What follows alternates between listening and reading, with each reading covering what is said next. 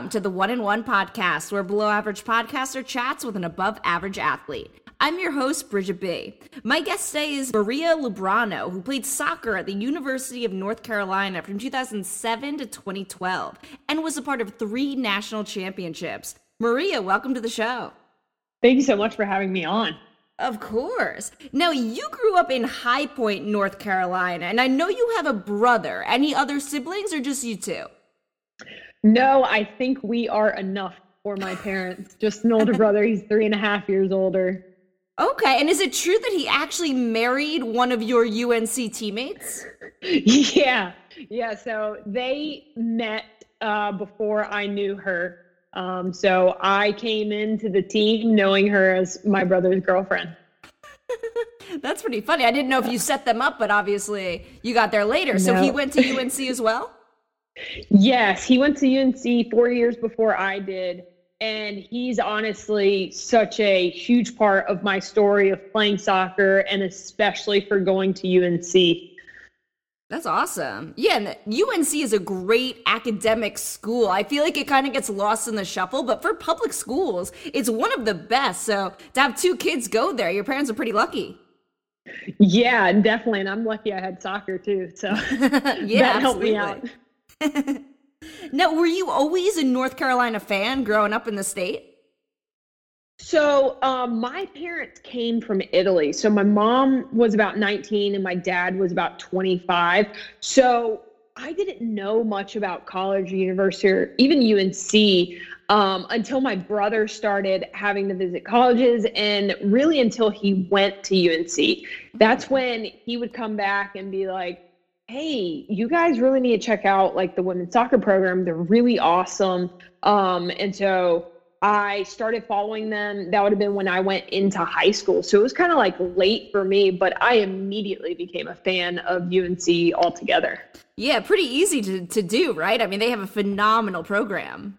Oh, definitely. Every single program there is amazing. It really is. I mean, they're known for basketball, but the women's soccer team is so dominant. Field hockey's good. Lacrosse is good. It's crazy how good they are. It really is. I think wrestling even did amazing this year, too. It's really every sport. Wow. That's awesome. Now, once you got into high school and were rooting for UNC, did you have a hatred for Duke? No, funny you say that. So it kind of came down to Duke and UNC. Oh, wow. But it is because I had an awesome opportunity to play for the Duke coaching staff with ODP. So that's the Olympic Development Program, which is still around today. The rules have just changed a lot. So we were allowed at that time to have current college coaches coaching us. And I was lucky enough to have the Duke coaching staff for I think 2 years. And that also meant that we got to go and practice on their facilities as well. And I just absolutely loved them. So there was never a hatred, but of course I never wanted to lose to them once I was UNC. Oh, of course. I'm actually kind of surprised that's allowed, because if the coaches are allowed to coach these kids as they're young, it really is a good recruiting tool. Oh, yeah, absolutely. And I think that they definitely used it like that as well. But at that time, ODP really fed into the national team programs. Mm-hmm. So I think they just wanted, some of the best coaches doing it. And I think they kind of quickly realized that's kind of unfair. But I was lucky enough that they didn't realize it early enough. Yeah, nice. Fast enough. Now, how did you get into soccer? So like I said, my parents came from Italy and true Italians. So I'm lucky that I got into soccer.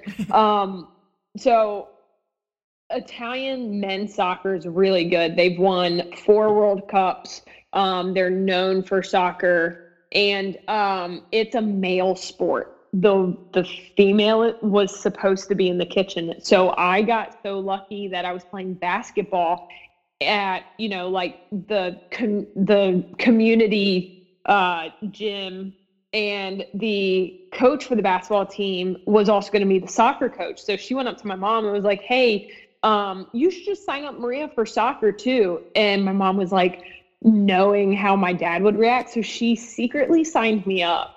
And my dad came out to the first game with her. He's like, why the crap am I out here? And he was like, wait, that's my kid. And apparently the story is that I scored like 9 goals. And so my dad was like, okay, well, we can try to do this. And thankfully, because my mom stepped out and signed me up, I got to play soccer for, 28 years. Wow, good for your mom. So your dad was okay with you playing basketball, but soccer was a man's sport? Other sports were okay? Kind of, yes. It was just not many women in Italy were playing soccer. So for him, it was kind of like, yeah, you played other sports because there would be potentially more opportunities as a female as well. Mm-hmm. Wow. Mm-hmm. And that's really unfortunate in Italy because the men's program is so dominant. If more females played, I bet they'd be a great program as well. Yeah, honestly, things have really changed. And like my dad was so supportive from the beginning. It was just that he wouldn't have thought there was potential there at all. But the women's national team actually made it to the quarterfinals this past World Cup, which is amazing. That's the furthest they've ever gone. And it created a huge positive impact within Italy when they did that. Oh, that's awesome. And I imagine you've been over to Italy since your parents are from there. Oh, yeah. Thankfully, I've been there. I first went there when I was like 4, and then we were able to do many summer vacations back in Italy because our whole family is there. So we would just shack up with family. And then I was lucky enough to go play there for half a season after college as well. Oh, wow. That's awesome. What's better over there, the pizza or the pasta? Oh, man.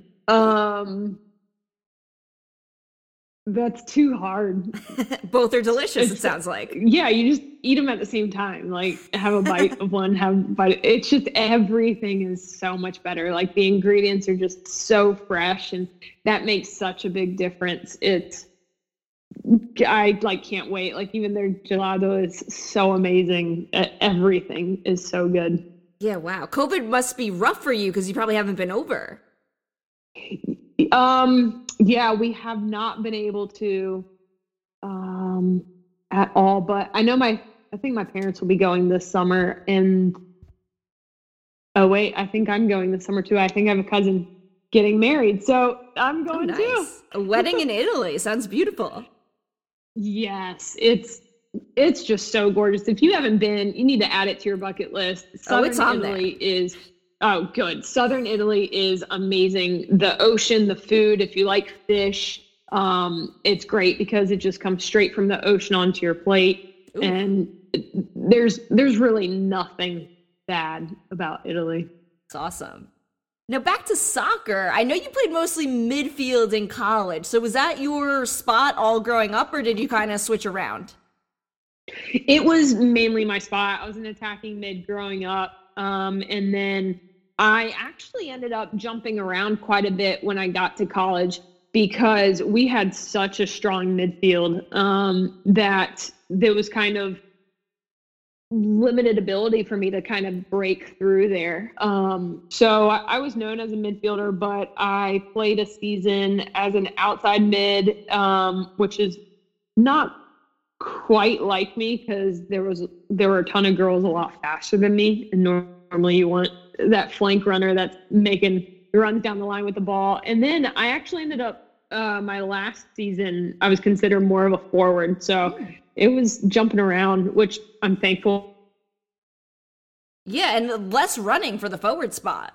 You would think it's running less, but we play such a high pressure system at UNC that we're still running quite a bit as forwards as well. But you're right. Like the midfield, there's no comparison. They run like 10, 11 miles a game. It's incredible. Oh my God, that's crazy. Now you mentioned playing ODP. How old were you when you started ODP in club soccer? If I remember correctly, ODP, it was about 8th grade when it first started. I think that's right. Maybe freshman year of high school. So went hand in hand with club, just like it still does now. We would meet once a month and we would train for about 4 hours. And then we would get prepared to go to regional camp, which was in Alabama. And that's where you had some national team coaches coming in and scouting. And then from there, they would create a region team that would go compete against the other 3 regions. And then from there, they would create a national team. Now, I don't believe that's how they do it anymore, but that's how it was back then. Okay, so around 8th, 9th grade. So that's when you were really getting competitive in the sport. And you actually won 4 state titles with your club team. So that's pretty cool. Yeah. We had a really, we had an awesome club team. We were the Twisters, which they've changed the name now, but it was awesome playing there. Nice. Do you still talk to some of your teammates on that squad? Because you obviously spend a lot of time together. Yeah, I talked to one girl that I played with on my team, and then there's like 2 girls that were on older teams that I still talk to every now and then. It's cool. Very cool. Yeah.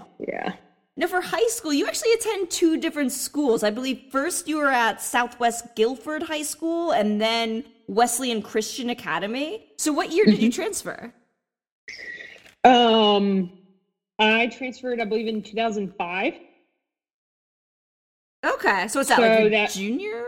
Yeah, so I did a junior year and a senior year at Wesleyan. Yep. Why did you transfer? Was it just a better soccer opportunity? No, it was actually for the academics. So like I said before, Duke was really in the mix of the schools that I wanted to go to. And it really came down to Duke and UNC. But Duke is, UNC is such a great academic school, but, Duke is on a whole nother level. So I needed to kind of get my grades looking a little bit better, and being at a private school, they were going to look a little better like that. Mm-hmm. So I switched to the private school, and and then SAT scores, and I did end up getting into Duke, but I still ended up going to UNC. Wow, we'll talk about that, but congratulations on getting into Duke. That's something that not many people can say they were able to accomplish. Thank you. Funny you say that. So one of my first letters was from Yale. And I remember being home and upstairs, and my dad actually got the letter first, and he started screaming like crazy. And he's like, "You're going to Yale." I was like, "You're absolutely insane. There's no chance that I can go to Yale." Hey, you never know. You might have been able to. Never know, but I don't know. That, in my mind, that just seems like a school that I wouldn't have been able to keep up academically. I believe in you. Thank you. Of course. But, you did go to a higher level soccer school in the ACC. You probably wouldn't have been as competitive in the Ivy League. Yeah, that's very true. Yeah. Now, I want to talk a bit of hoops for a minute, because you actually played point guard all 4 years of high school. So how good were you? I was pretty decent. So, I love basketball. If I could have been a dual sport athlete in college as well, I would have loved it.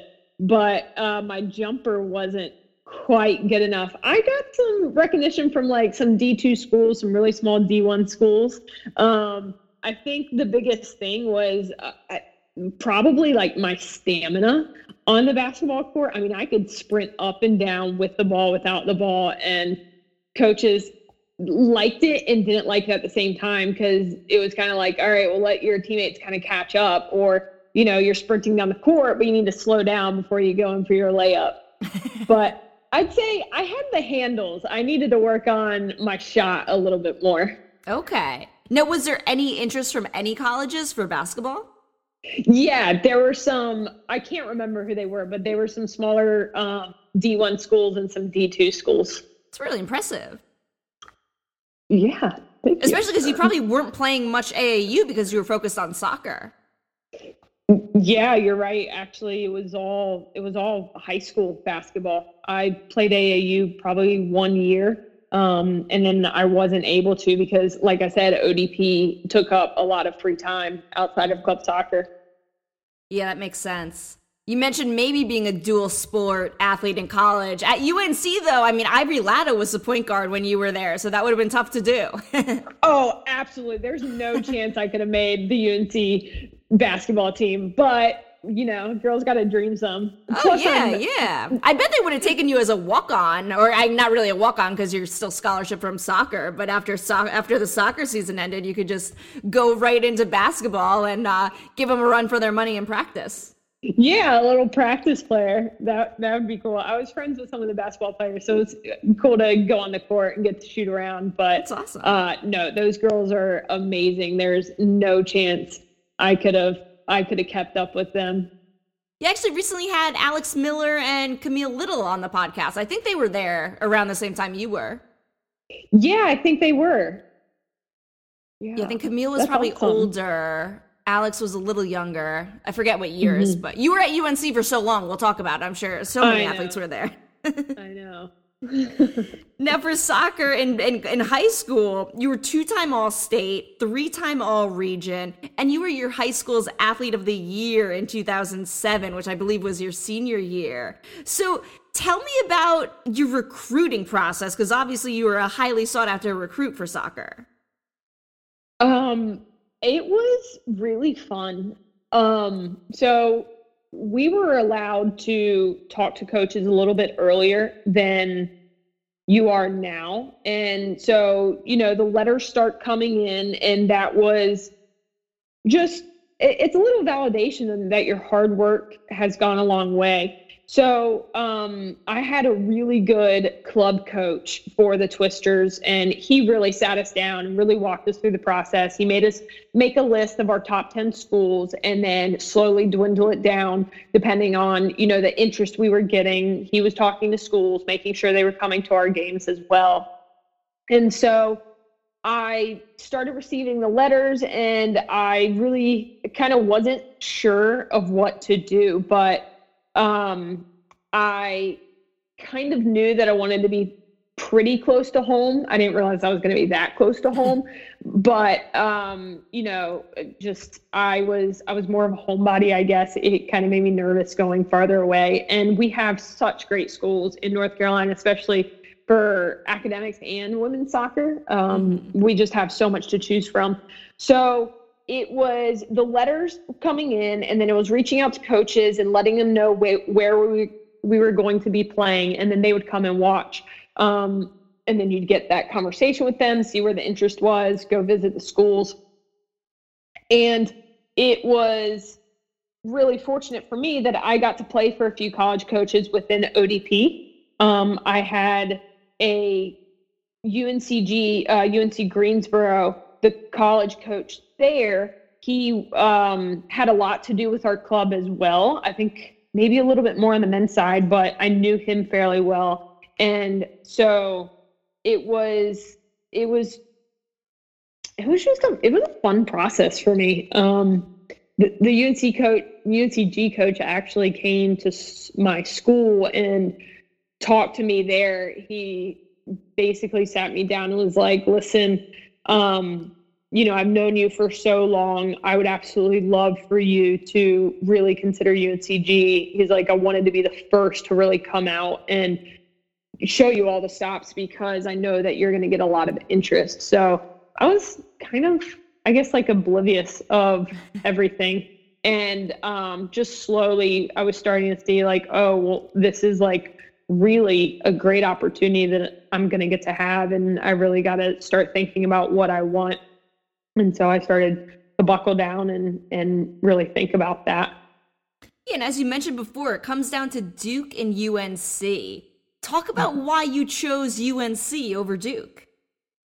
So it really, it was such a hard decision. Like, I still kind of feel the butterflies now thinking about it. I absolutely loved that Duke coaching staff, but UNC, like I said, with my brother going there, I came to find out what a dominant soccer school it was, how good of an academic school it was.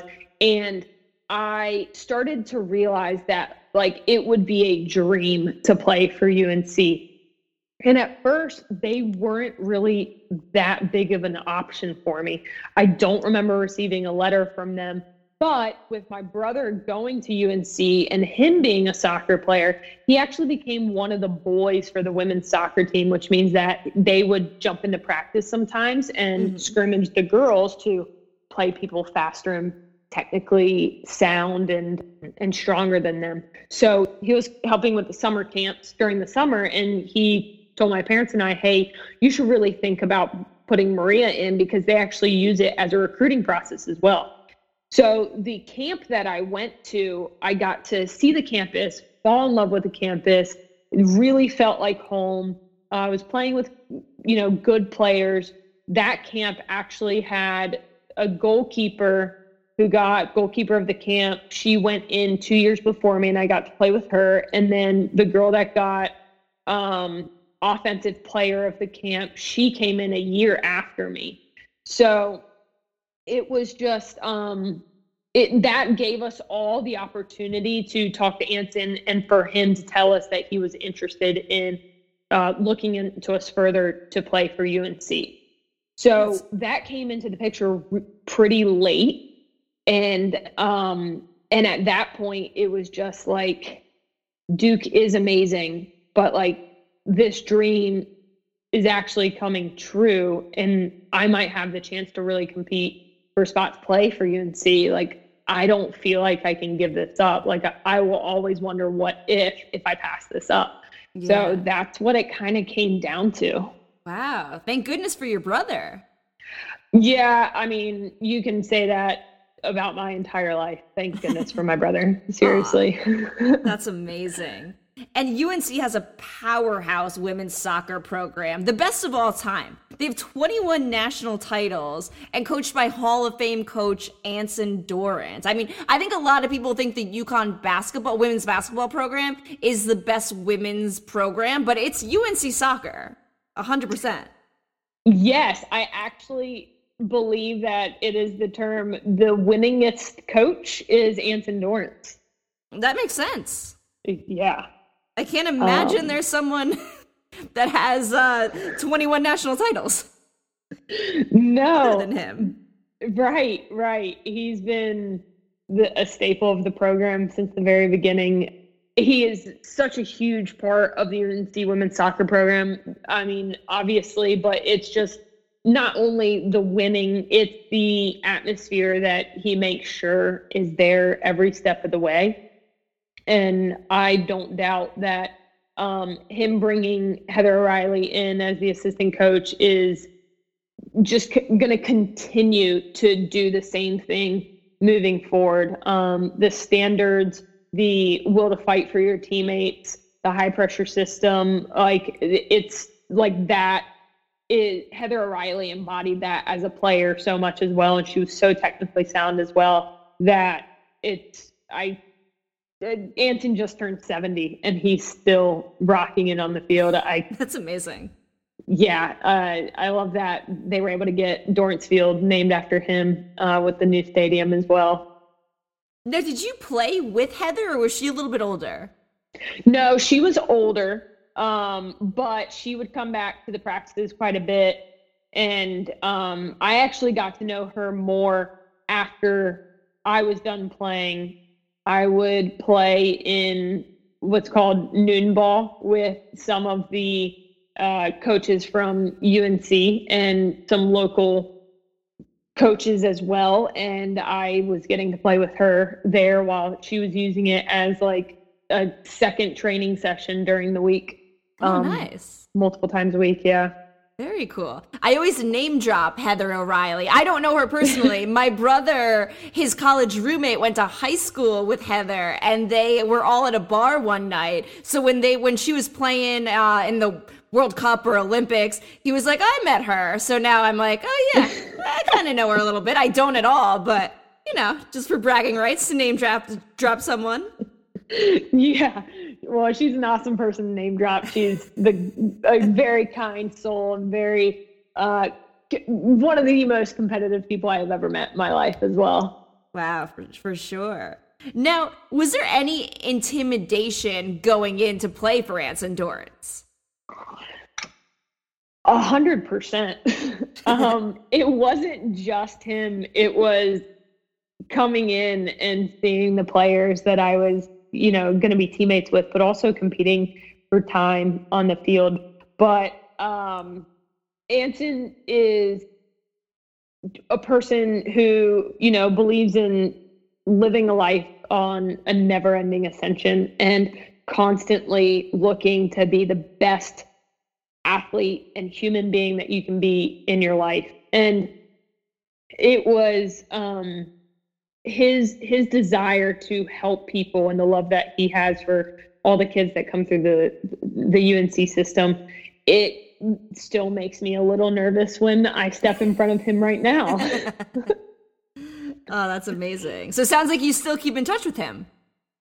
Yeah, we get to do some, honestly, we can just drop by whenever we want. And I'm not far from the campus, so I actually dropped in today, but they weren't there. They were getting ready to have practice to head out for the NCAA tournament. His door is always open, so anytime you want to talk, he loves to hear from anyone, any walk of life. That's so cool. From his life. Sounds like a great person. Great coach to have. Oh, absolutely. I mean, he's got every side. He's absolutely hilarious, and he'll call you out on any type of BS as well. And like I said, he just always wants the best from you. So you always get the best from him, and I think that's one of the best ways to live. Absolutely. Now, it's got to be a tough transition coming from high school, not only coming from high school to Division I soccer, but a program like UNC where you're playing with kids that are a little bit older than you, and even some probably ended up being younger, but that are now on the U.S. women's national team, right? Tobin Heath, Ashlyn Harris, Crystal Dunn was around your age, I think. I mean, that's got to be crazy all of a sudden going up in practice with those people. It definitely was. Again, with Antonio, my brother, being one of the boys on the team during the summer, they would always play pickup between their summer camp sessions as well. And so I was able to go in and play one time before I went into preseason. So it was right after my senior year of high school. And Ashlyn Harris was actually playing pickup on the field, not as a goalkeeper. And she was the most technically skilled goalkeeper I've ever seen in my life. And I just remember how she wanted to make sure I knew my place. And she put me in my place so quickly. But again, a person that only wants the highest standards and will push you to your limits because she wants the best from you as well. And I loved having her as a teammate, but going in, it was very intimidating. I went in from, being a player that stood out on almost any team that I was on. And then I came into this UNC team where, everyone was amazing. Like literally everyone from the top of the roster to the bottom of the roster, they were all so good. And so I had trouble transitioning my first year for sure. I didn't get a lot of playing time. I was trying to break into the midfield with people like Yael Averbush and Casey Noguera and Tobin Heath. And they just had it, locked down. And these are girls that were only a year older than me when I came in. And yet when their class came in and they did the starters reserve game in preseason, almost the entire freshman class ended up becoming a starter that game. Wow. So just incredible people to come in after. So they were sophomores when I was a freshman. That's a great recruiting class. Oh, but you did play in 10 games as a freshman in 2007, and UNC wins the ACC tournament. I believe you guys got to the Sweet 16 and lost, but good freshman year. Yes. Yeah, it was not bad. It was just, different than what I had ever known before. But that Sweet 16 loss hurt so bad. I remember finishing that game, and I promised myself that I would work as hard as I possibly could to make sure that no other senior class had to leave with a loss on their last game, and not thinking that I could specifically make the difference, but, directly. But I knew that if I worked as hard as I could push everybody around me to be better as well. And it didn't turn out too bad. Yeah, no, I would say so. You go on to win 3 national titles. But now you were known to be a good penalty kicker, right? Even as a freshman? Yes, I was. And so it's in the ACC tournament, I ended up taking a PK as a freshman.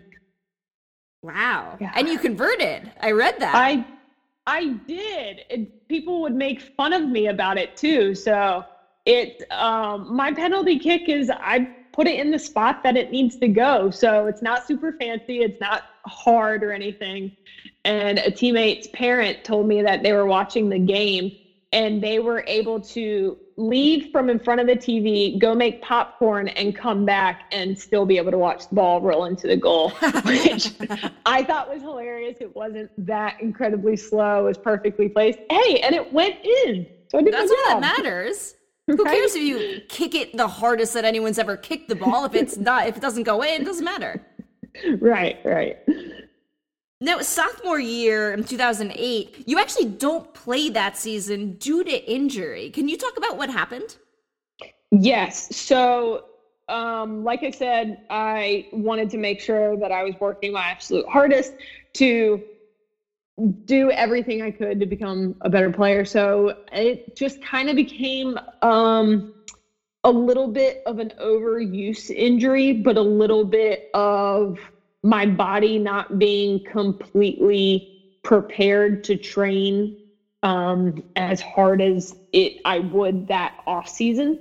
So I ended up basically what happened is you have muscles in your feet, but they don't have a lot of space to grow. So the muscles in my feet were actually growing, and they ended up pinching a nerve in my foot, in my heel specifically. So I would get like drop foot, where you'd be walking and your toe wouldn't come up and I would trip. And it was very painful, and it took a very long time to figure out what happened, because it's just such a rare thing to happen. So I ended up going through casts and boots and crutches, and it took months for us to finally do the final test, which is a test where they put needles into the muscles and you have to contract, and it reads how much of a contraction there is within the muscle. So the reason I had the red shirt is because it took so long to diagnose, because the recovery from the surgery, I believe, only took like 3 or 4 months, but we didn't figure it out until about 8 or 9 months after my original pain. So I didn't have surgery until, I believe, November of 2008, which is the middle of an NCAA tournament. So I was in pain. I just couldn't practice. And thankfully, Anson, I had gone through enough issues during that 2007 or 2008 off season, so my freshman spring season, that I went up to him in the summer and I said, hey, like, I've missed so much developmental time. Is it okay if I just focus on recovering in redshirt my sophomore year? And he was all for it. Oh, that's great. Now, as you're redshirting, UNC goes on to win the national title in 2008. That had to be a bit bittersweet for you, right? Because you're still on the team, you're still a part of it, but you weren't able to play. You nailed it. Yes, 100%. I was so happy for the team, but a lot of times if people say like, oh yeah, you won 3 national championships, I'll say, yeah, but I was redshirted 1 year. They're like, who the heck cares? Nobody's going to remember that but you. I'm like, you're right, but technically I was redshirted. You still got a ring. I did. It was a beautiful ring. Yes. It was great to watch the team do what they did. I was so happy for them. Again, I didn't want to see any senior come off the field with a loss with their last game of their career. And they accomplished it that year. That's awesome. Now, you make it back for the 2009 season, and you play in every single game that year, which must have felt great coming off a year where you were redshirting and not playing at all. Yes, huge difference in the way things had started to, then being on the sideline and then being able to play every game and win a championship that year too. Yeah, and you scored a big goal in the Duke game, which had to feel good. Yes, it did. It was, I remember after the game, Robbie Church, the Duke coach, came up to me and he was like, I, of course, wanted to see you score. I just never wanted to see you score against us. I was like, I had to do what I had to do. Yeah, you mentioned that you guys win the championship. So this is a year where you're playing. So you get to the Final Four, first time as a player. So tell me about that experience. So we were in Texas that year, I believe, for that championship. And it was a cool experience because we got to play it away, which normally we play it at home, which honestly, playing it at home is always cooler because you have more fans and everything, even though everywhere you go around this country, you have UNC fans. But the experience was just another level. The way that we got taken care of, it was a snowy semifinal game, and Nike ended up having to ship us like leggings the night before for us to play in because it was going to be so cold. Wow. So it's just, that's a cool experience to just feel like taken care of like that. And honestly, if you look at men's sports, they kind of get that all the time. And it was just nice to be able to experience that on the women's side as well. But I remember the stadium was just awesome. There was no track around the field, so the fans felt like they were right on top of you, which is kind of that English style of a stadium. Mm-hmm. So there was so much energy, and it just, the spotlight is on the team, and it was just a feeling of all your hard work leading up to an amazing moment. And you guys, I feel like you were the underdogs in that national title game because Stanford was undefeated at the time. Yes. So a rare feeling for us. Normally the target is always on our back, but even as being the underdog, it's still UNC.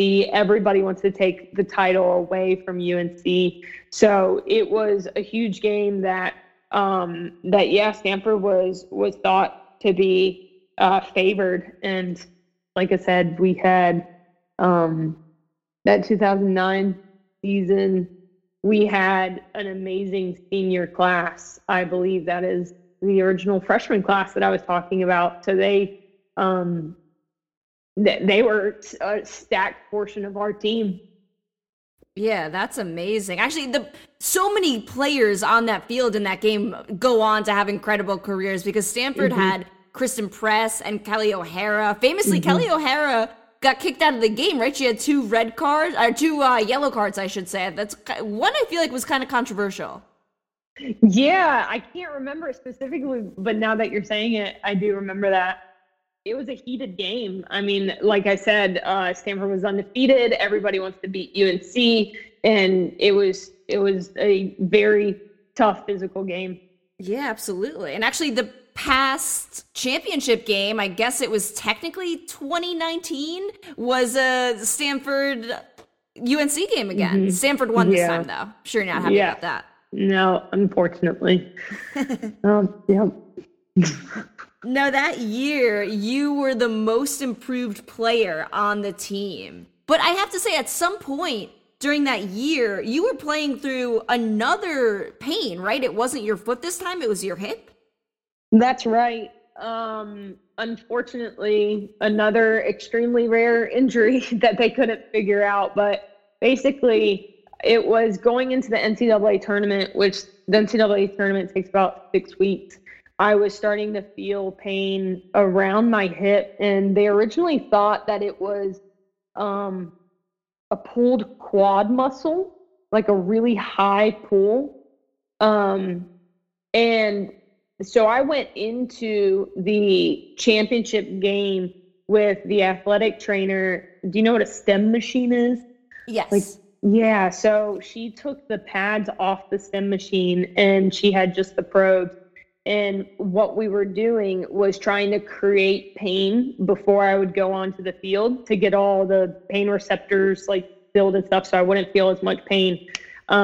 She took the probes and put them on the specific muscle that she felt was pulled, and I would have to sit through our pregame talk with her cranking it up as hard as I could handle it to create as much pain as possible. It was such a weird experience. And I mean, it turned out that what we were doing was helping, but it was never a pulled quad in the first place. It was a torn labrum, which is like a cartilage material that protects the hip bone from the femur bone. Mm-hmm. And it was just really unfortunate because it was, you know, I, like you said, I had a great season going up until there, but then by that championship game, I was incapable of sprinting all out. Like I was just physically not able to do it. And there was just too much pain, and mechanically, I guess it was messed up, but nonetheless, it was, you know, we still ended up winning. And I remember sitting there saying, I don't care what I have to do after this game. I want to give my all in this game, and we'll figure it out afterwards. Yeah, I'm sure your teammates respected you so much for playing through that pain. Yeah, absolutely. I mean, greatest teammates in the world there. Unfortunately, you just can't catch a break. So you have surgery now on your hip, and you redshirt the 2010 season, which is academically your senior year. How hard was that to go through again? It was mentally very challenging because, you know, I felt like I had gained so much momentum that season, and it was like it was stripped away at the end, because I would have to kind of start over after I was done with surgery. But I ended up having to have 2 surgeries on my hip, and that's what actually kept me out that season, because I believe my first surgery, I would have been able to come back and play.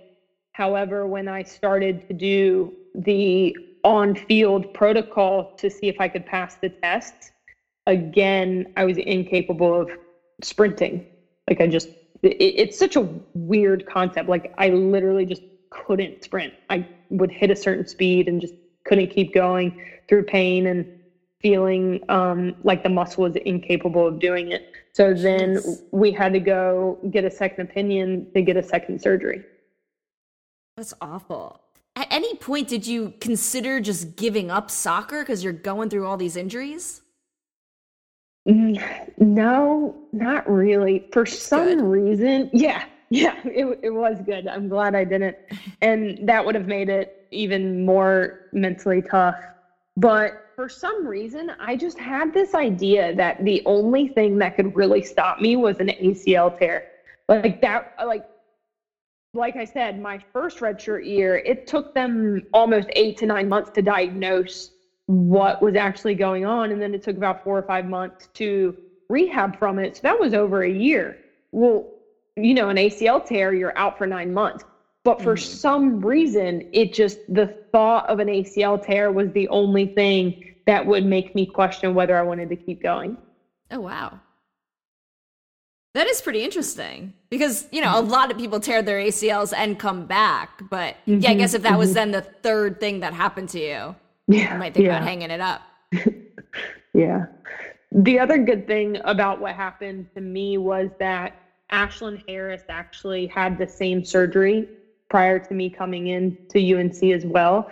So I had a great example of someone that had resilience and perseverance, and she's still playing. She's doing incredible things. So it was great to have that example. Oh, that's good. So you knew you could make it back on the field and get, be 100% again. Yes. Yes. How was that rehab process to get back on the field for 2011? So right after the surgery, I ended up going to Colorado, to Vail, to have the surgery. And that's only because it was a fairly new surgery that was happening and no one at UNC had done one before. There was someone in Wake Forest, but we ended up going to the guy that invented the surgery. So Dr. Philippon in Vail created this surgery that takes your IT band and they take it out of the side of your leg, they fold it up and they suture it to the hip bone. And it ends up changing the complete matrix of the IT band in creating a whole new labrum for you. Incredible. Yes, absolutely incredible. Well, the first night out of surgery, you're supposed to get on a bike and pedal, which they're doing that for a lot of surgeries now to start promoting the healing process with blood flow. Mm-hmm. Well, I don't do well with anesthesia, and apparently I was in way too much pain as well. I couldn't move that first night, and the physical therapist was not happy with me. And I thought that I was going to probably never move again. It was so painful. And then the pain just went away. Literally the next day I woke up and I was like, I feel amazing. Now the therapy and the therapy and the rehab was very difficult, but the fact that the pain was gone was incredible. The rehab process was very long. God bless my athletic trainer, Nicole Fava, was amazing. When I finally came back to North Carolina, she had to hold my leg, which, soccer girls have some thick thighs. She had to hold my leg and put it into circles, counterclockwise and clockwise, for 20 minutes. That was another portion of promoting the healing process and reducing scar tissue. So she's amazing, but the rehab process was very long. At one point, the rehab was 2 hours twice a day. Wow. But at that point, I'm not getting to practice. I'm not getting to play soccer at all. Like, that was my life. And that was okay with me, because to me, there was light at the end of the tunnel. Yeah, that's good. Mm-hmm. So you get back for 2011. Now, when you start getting on the field again, were you nervous, just mentally, because you go through all these injuries? Are you worried that your hip's going to give out again? I didn't really have concern about my hip. I don't remember having concern about injury either. You just didn't want to tear your ACL. Yeah, exactly. I just want my knees to be protected. It was, I think for me, it was more just, I'd been off the field for so long that I was constantly nervous about that. It took a long time to feel comfortable again, because they even told me when the doctor saw my images and they gave me a call to tell me about surgery, they said it will take you a year after surgery to feel 90% the same. And then we hope that you get that last 10% back. Jeez, that's not very promising. No, not really. But at the same time, it was still a chance to continue playing. Mm-hmm. So it was just a day at a time. It was knowing that, I really did kind of get a second chance to play, because after that first surgery, I wasn't capable of sprinting, and you can't play soccer without sprinting. And just to be able to have that opportunity to be able to train again and to be able to put on that jersey again, it was just a day at a time, do as much as I can. And yeah, I'm nervous, but at the same time, I'm giving it all that I have, and we'll see where it goes from here. And what would you say your percentage was in 2011 and 2012? In 2011, I'd say I was about 85%, maybe. I never felt completely comfortable, as well as I was constantly tight. So when they take the IT band from that portion of your leg, it connects into your hip.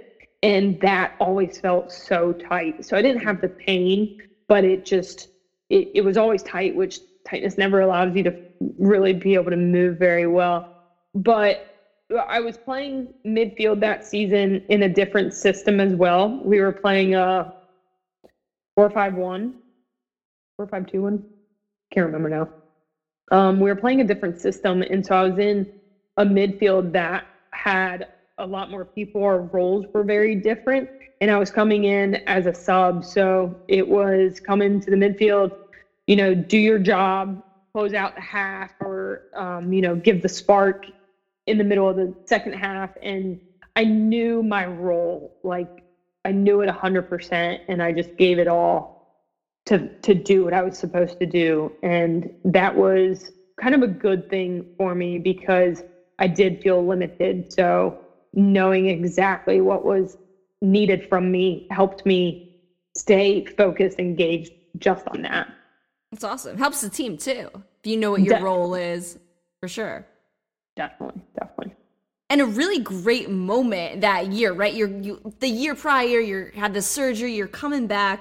You scored the opening goal of the season after all you'd been through. What a storybook moment.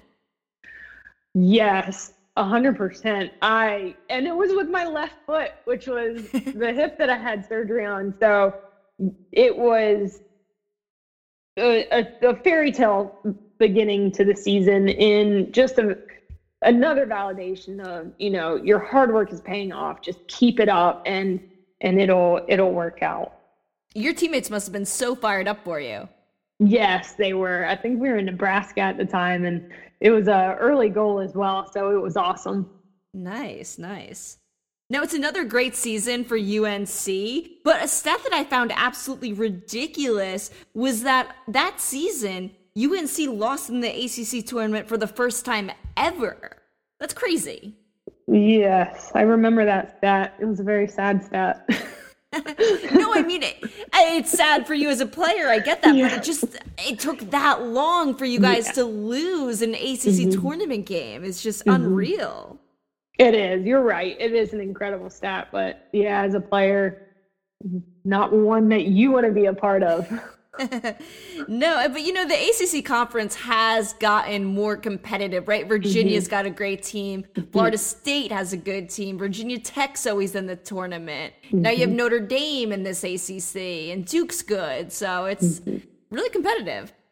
Yes, it's really stacked. When you look at the top 20 ranked throughout the season, we often see at least 6 ACC teams in that ranking, and that's incredible. But it's so awesome too, because that means every single game you're playing is against phenomenal teams and phenomenal players, and you're constantly having to bring your best. And I mean, that's the most fun part of any sport, is when you have to bring your best out and you accomplish great things.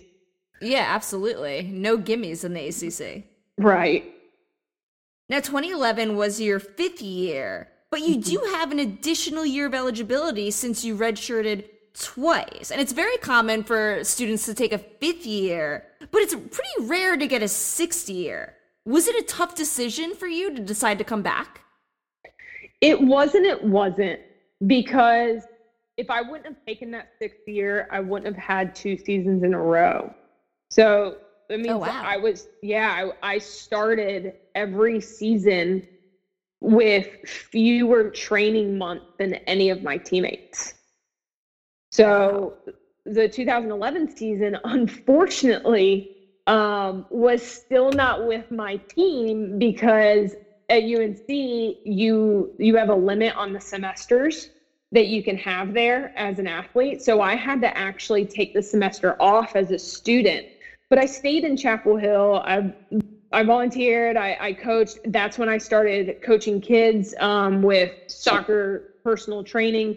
And I was able to play and practice with the team, or play and practice with teammates, but not in a practice environment. So I was organizing pick up every single night. I was organizing small practice sessions with a few teammates multiple times a week. And I had, again, amazing teammates that would want to come out and help me train or play pickup. A lot of boys were around as well, and they were coming to play with us as well. And it was great in that aspect to have teammates that all want to put in extra work, because without them there, I would have had to do a lot of training on my own. And there's just nothing like actually playing the sport for your training. So they helped me stay in, soccer shape throughout that off season. Sorry, I kind of went off your question, but good.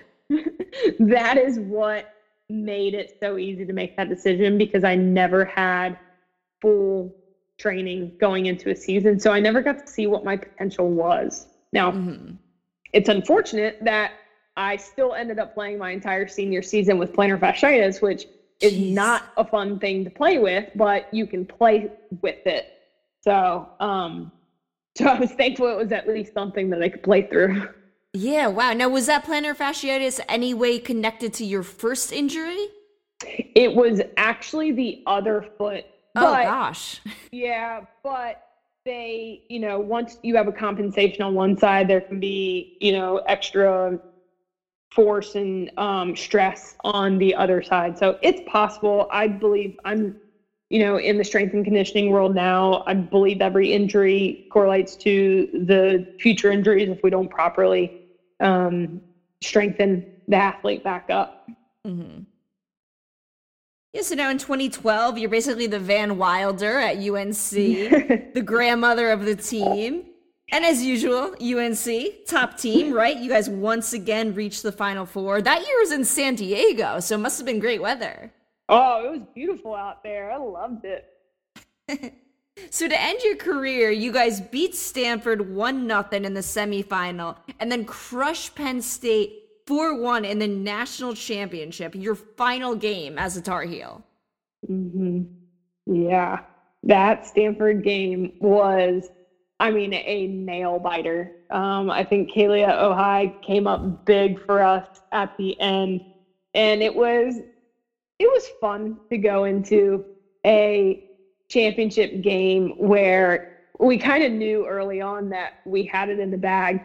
So that was fun because everybody on the bench got to play. I believe all the seniors got to be on the field when the whistle blew, which is so incredible for, anyone that doesn't get a lot of playing time too. Mm-hmm. That's amazing. And you always said you never wanted a senior to leave without or leave on a loss, and you don't either. Exactly, 100%. And unfortunately, what ended up happening is that freshman class that was part of the 2012 championship, that ended up being their only championship. Oh, wow. Yeah. So they got to win it this year. Yeah, now, was that the last title UNC has had, or did they have one a couple years ago? No, unfortunately, that's the last one that we've had. Wow, that's pretty crazy to think about. Mm-hmm. I know Stanford's won a few, Penn State won one. Mm-hmm. Wow, I didn't realize it was that long. I think Virginia won one, Florida State maybe. Wow. Yeah, well, that's right. That's why they need it this year. Yeah, you never know. And it's pretty cool that they're playing in the spring. Very different. Very different. You end your career overcoming several injuries to be a part of 3 national titles. You should be very proud of that career. Thank you. I am. Of course. Good. Now, when you finally leave Chapel Hill, what was next for you? You mentioned that you played overseas in Italy professionally. Did you try to play in the NWSL as well?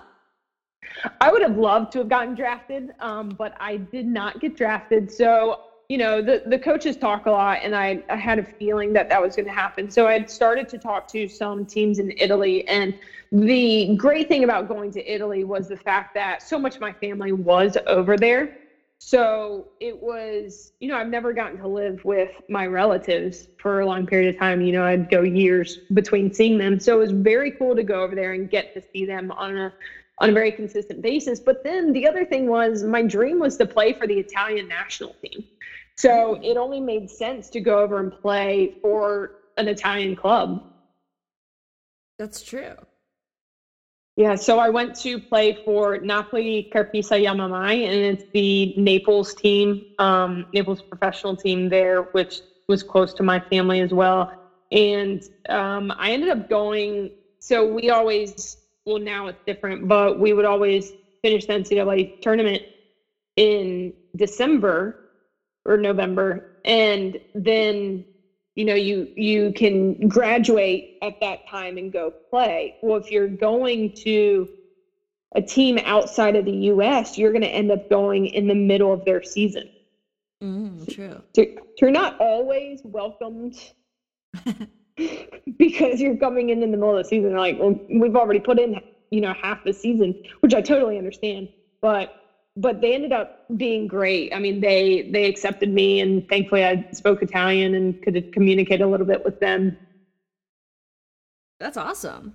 Yeah. Now, how long did you play with them?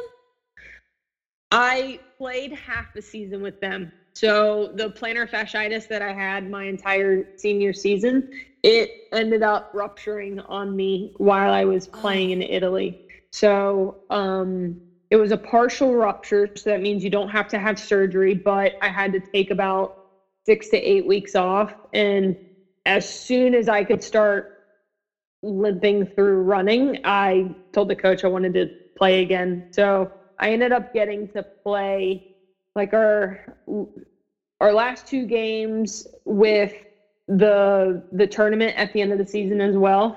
And I it was very cool. I got to score a goal in it, awesome. In the tournament, and get us to the semifinals. So that was awesome. But what happened after that is I came back to the States to try and rehab and go back and play for another club in Italy, but I was never able to fully recover. So the plantar fasciitis caused knee pain, and like we said, I didn't want to tear my ACL. And once it got up to my knee, I said, this is a chain reaction that it'll never stop if I don't let it heal. So I put my cleats up for the first time. Wow. Now, how is your foot today? It's fantastic. Oh, that's good. Mm-hmm. Yeah. Very good. Mm-hmm. Now, once you hang up your cleats, you get into training, which I know you had mentioned you actually done before when you were still playing. So can you talk a bit about how you got into that and how that's going right now? Yeah. So I had to take that semester off before my senior year. And so I started working with 4 kids that played with the local club. And I just found out that I absolutely loved it. My plan when I started training with them was to teach them how to truly take care of their bodies so that they wouldn't, have a career like mine. And I wish I could sit here and say that I taught them everything and it was magic and they never had an injury. Unfortunately, that was not the case. But injuries happen. Yes, and they do. And, we can't prevent contact injuries. I just wish we could. But yeah, I just realized how much I liked it. So after I came back from playing in Italy, I started doing that again, and I started working with more kids. And I also got my strength and conditioning certification and started working at a gym, working with adults as well. But the soccer aspect has always been more of the central focus for me. And so I still work with kids in small group settings, and my training's just evolved with them. Definitely the soccer aspect of it, but I constantly focus on the injury prevention, and that's where I'm always trying to study and learn and implement new things and new findings, because my passion is to make sure that a kid who is playing a sport is going to come back to a body that is just as healthy when they're done, because we devote so much of our time, so much of our youth to the sport that we love, but so often that sport is taking away so much from us. But we can't see it at that time. We're young, we're naive. And so I try my best to really educate these kids on taking care of their bodies, to make sure that in their 20s and their 30s, they're not walking around saying, oh, well, I've done my time and this is the body that I have. Yeah, I mean, that is such great information to give those kids. It's really cool that you do research too. They're very lucky to have that and have you. Yes, thank you. Well, the body is just so unique, and I think that it's constantly evolving with everything we're doing. The fitness world, just exercise in general, is an extremely young profession as well. And I just think that we're going to constantly be learning. And so that's why actually I try to give hope to adults as well who are former athletes, and telling them that, with things that we're finding, you don't have to live in that pain. We can do something about it, because so we talked about my sister-in-law. She had 6 knee surgeries. Actually, Jesus. I think she might have had more. And she is living with a lot of knee pain. You would never know it. She's so incredibly strong. She's still incredibly fit. But she didn't have a choice. Hers were almost all contact injuries. And then at a certain point, you get so weak that just a wrong cut could hurt your knee again. Yeah.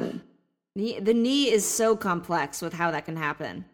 It is. And I think that we're still learning a lot with what we need to do in training to help our athletes be stronger on the field. Yeah, and with ACL specifically, it seems like women get him like more than men. Yeah, so there's a few things that go into that. One, our hips are wider, so they're saying that the angle at which we do a lot of things, but especially landing from jumping, it puts more stress on the ACL. Our hormones play a huge part as well. When we're close to our cycle, we get hormones that go out to our body that make our ligaments weaker and more elastic, to the point where they go too far and snap. So yeah, we are set up a little more, unfortunately. But again, I do think that there is a new type of training and understanding of muscles and tendons that's coming up that can really help us move forward with this. But it's devastating. Like I said, I said that my career would be over with ACL injury, and thankfully it hasn't happened, but I know that so many teams struggle with it. Yeah, soccer and basketball specifically, those are huge injuries that happen. That's a big one. Now for soccer, what is it? Do you teach all age groups, or is there a specific age group you mostly focus with, maybe the older kids? No, I work with pretty much all kids. Right now I have kids from the age of 9 to 17. And then wow. I still have one kid from the original group that I first started training. She plays at VCU, Virginia Commonwealth, and when she comes to town, we'll train together. So that's amazing.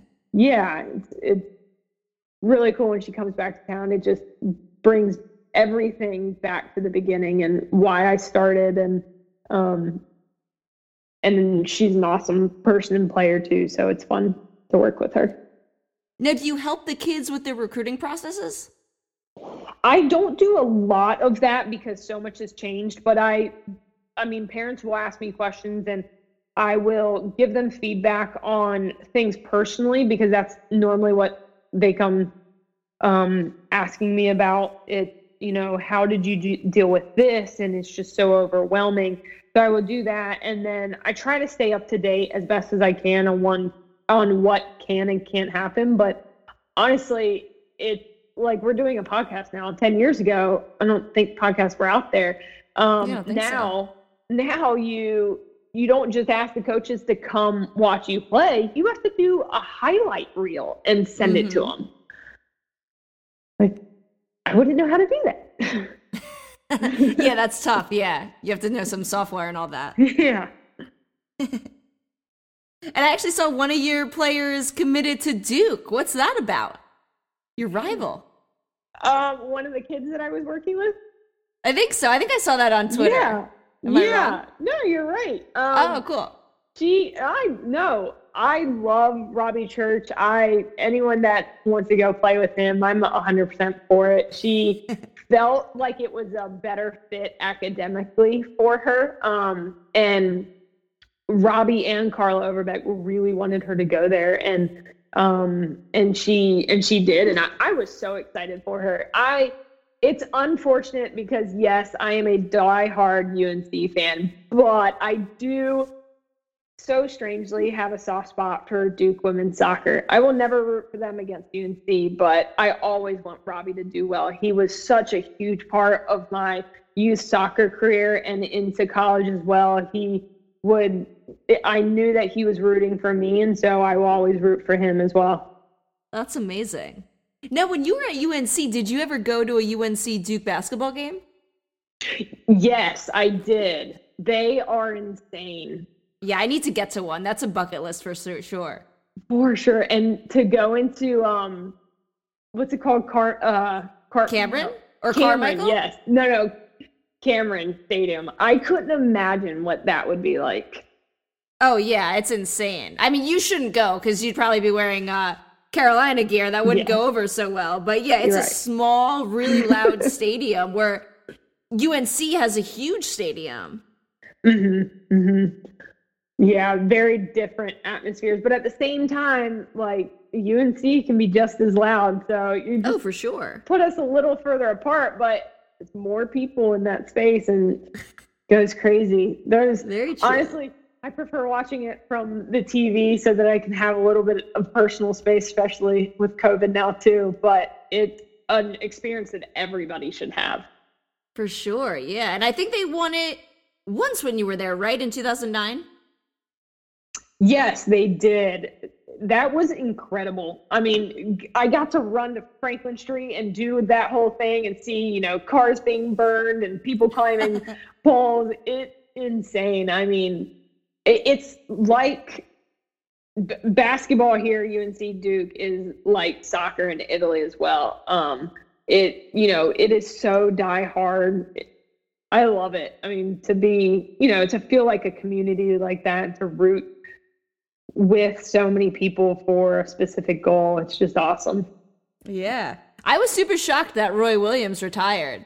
I was too, but I mean, he's done his time, and I guess he felt like it was time. I don't know. It was so weird that it was announced on April 1st.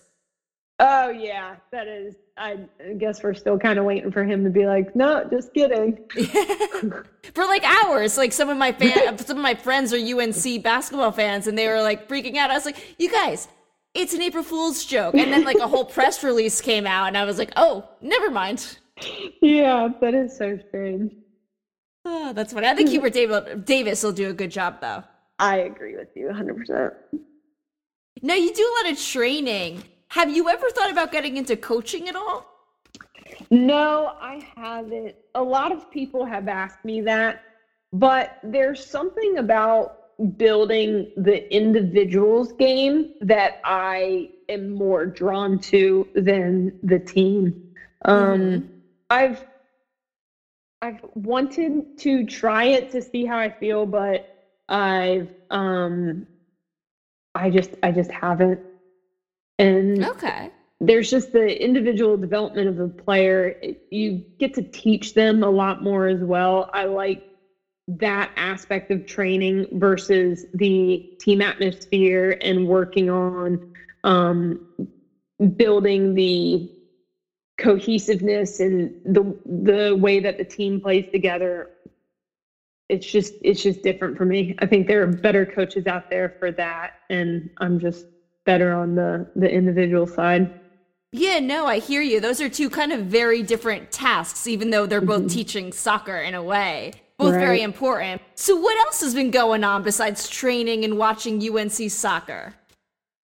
I am still devoted a lot to continuing to learn in the strength and conditioning world, honestly, right now. But basically, I am from that Italian family, so I see them at least once a week and have a lot of fun with my nephew, who's 5. Oh, that's a cute age. Yes, he's absolutely adorable, and he's starting to play soccer too, and it's just he's awesome. He's going to be such a handful as well. But other than that, like we talked about before, I love skiing. So going out to Colorado and Utah, I try to do that as much as possible during ski season, and then just being outdoors. It's fun. Yeah, you probably couldn't ski much when you were playing soccer, right? Because it's like frowned upon in case you get injured. So yeah, it's awesome that you can do that now. Yes, it was a long hiatus from skiing, and then as soon as I did it again, I went 4 times that year. I was like, this is so amazing. I'm glad I have this outside of soccer because I miss soccer. And you know what? That's such a tease that you had to have that surgery out in Vail, Colorado, because it's obviously a beautiful area to go skiing, but obviously you could not do it because of your hip. Bridget, his office is on the bottom of the slope. It is such a tease. It is, you're in his office and you are looking up at people skiing down the mountain. Apparently, if you go in and they're like, oh, he's running behind on a surgery, it actually means that he went out on the mountain to ski a couple and come back down. But what's amazing is that my dad knew how much I love skiing too, and he skis as well. So he promised me on that day that we had our appointment, we thought we were going to get to go ski and then come back home and fly back out for the surgery.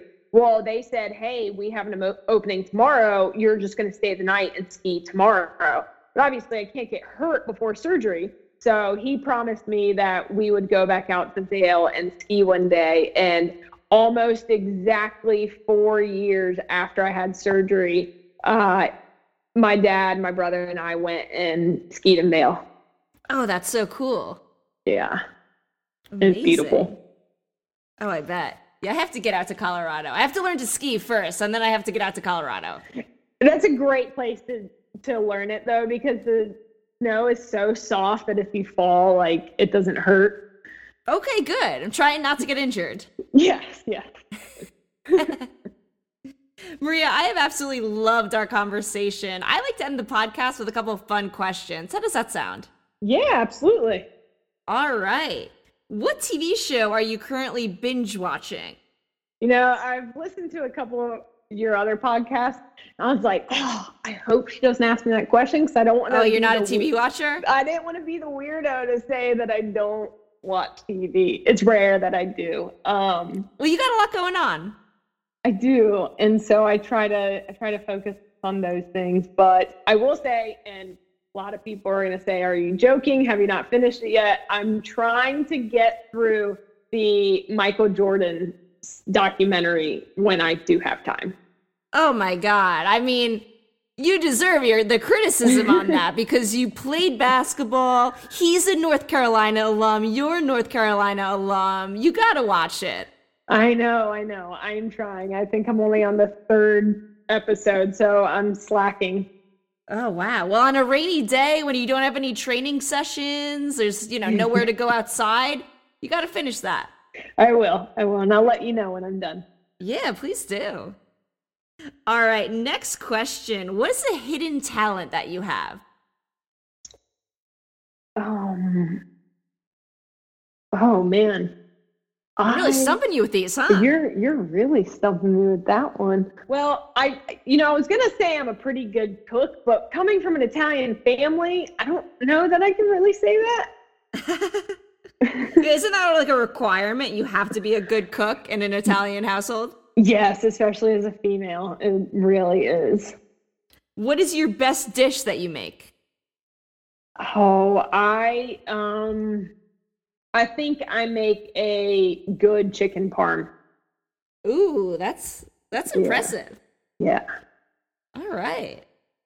All right, Maria, last question. Where's your next vacation destination? Is it skiing? Is it Italy?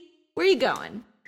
Oh, I think technically it's going to be Italy because because it's towards the end of the summer and, we can travel right now, but going out of the country is a little bit more difficult at the moment. I think it's Italy. Yeah. Okay, very nice. Yeah. You should meet me there. I would love to. I'm just going to eat all the pizza and pasta and drink all the wine. Can't wait. Can't forget the mozzarella. That is, if you like cheese, that is heaven. Oh, I bet. Yeah, fresh mozzarella there. Wow. Yes. Yep. Maria, thank you so much for taking time out of your day to come on the podcast. I really enjoyed talking about your career at North Carolina, all the injuries you overcame to win 3 national titles. So impressive. Thank you. I loved it as well. And you reminded me of a lot of things that I had kind of forgotten. Nice. And keep up the good work with the training. Thank you. All right, everyone. That was my chat with Maria Lubrano. Hope you enjoyed it. Really cool to hear about her great career at UNC. She persevered through so many injuries to end her career as a national champ. Awesome that she's still involved in soccer. She seems to have a real passion for training. I'll be back soon to speak with another outstanding athlete.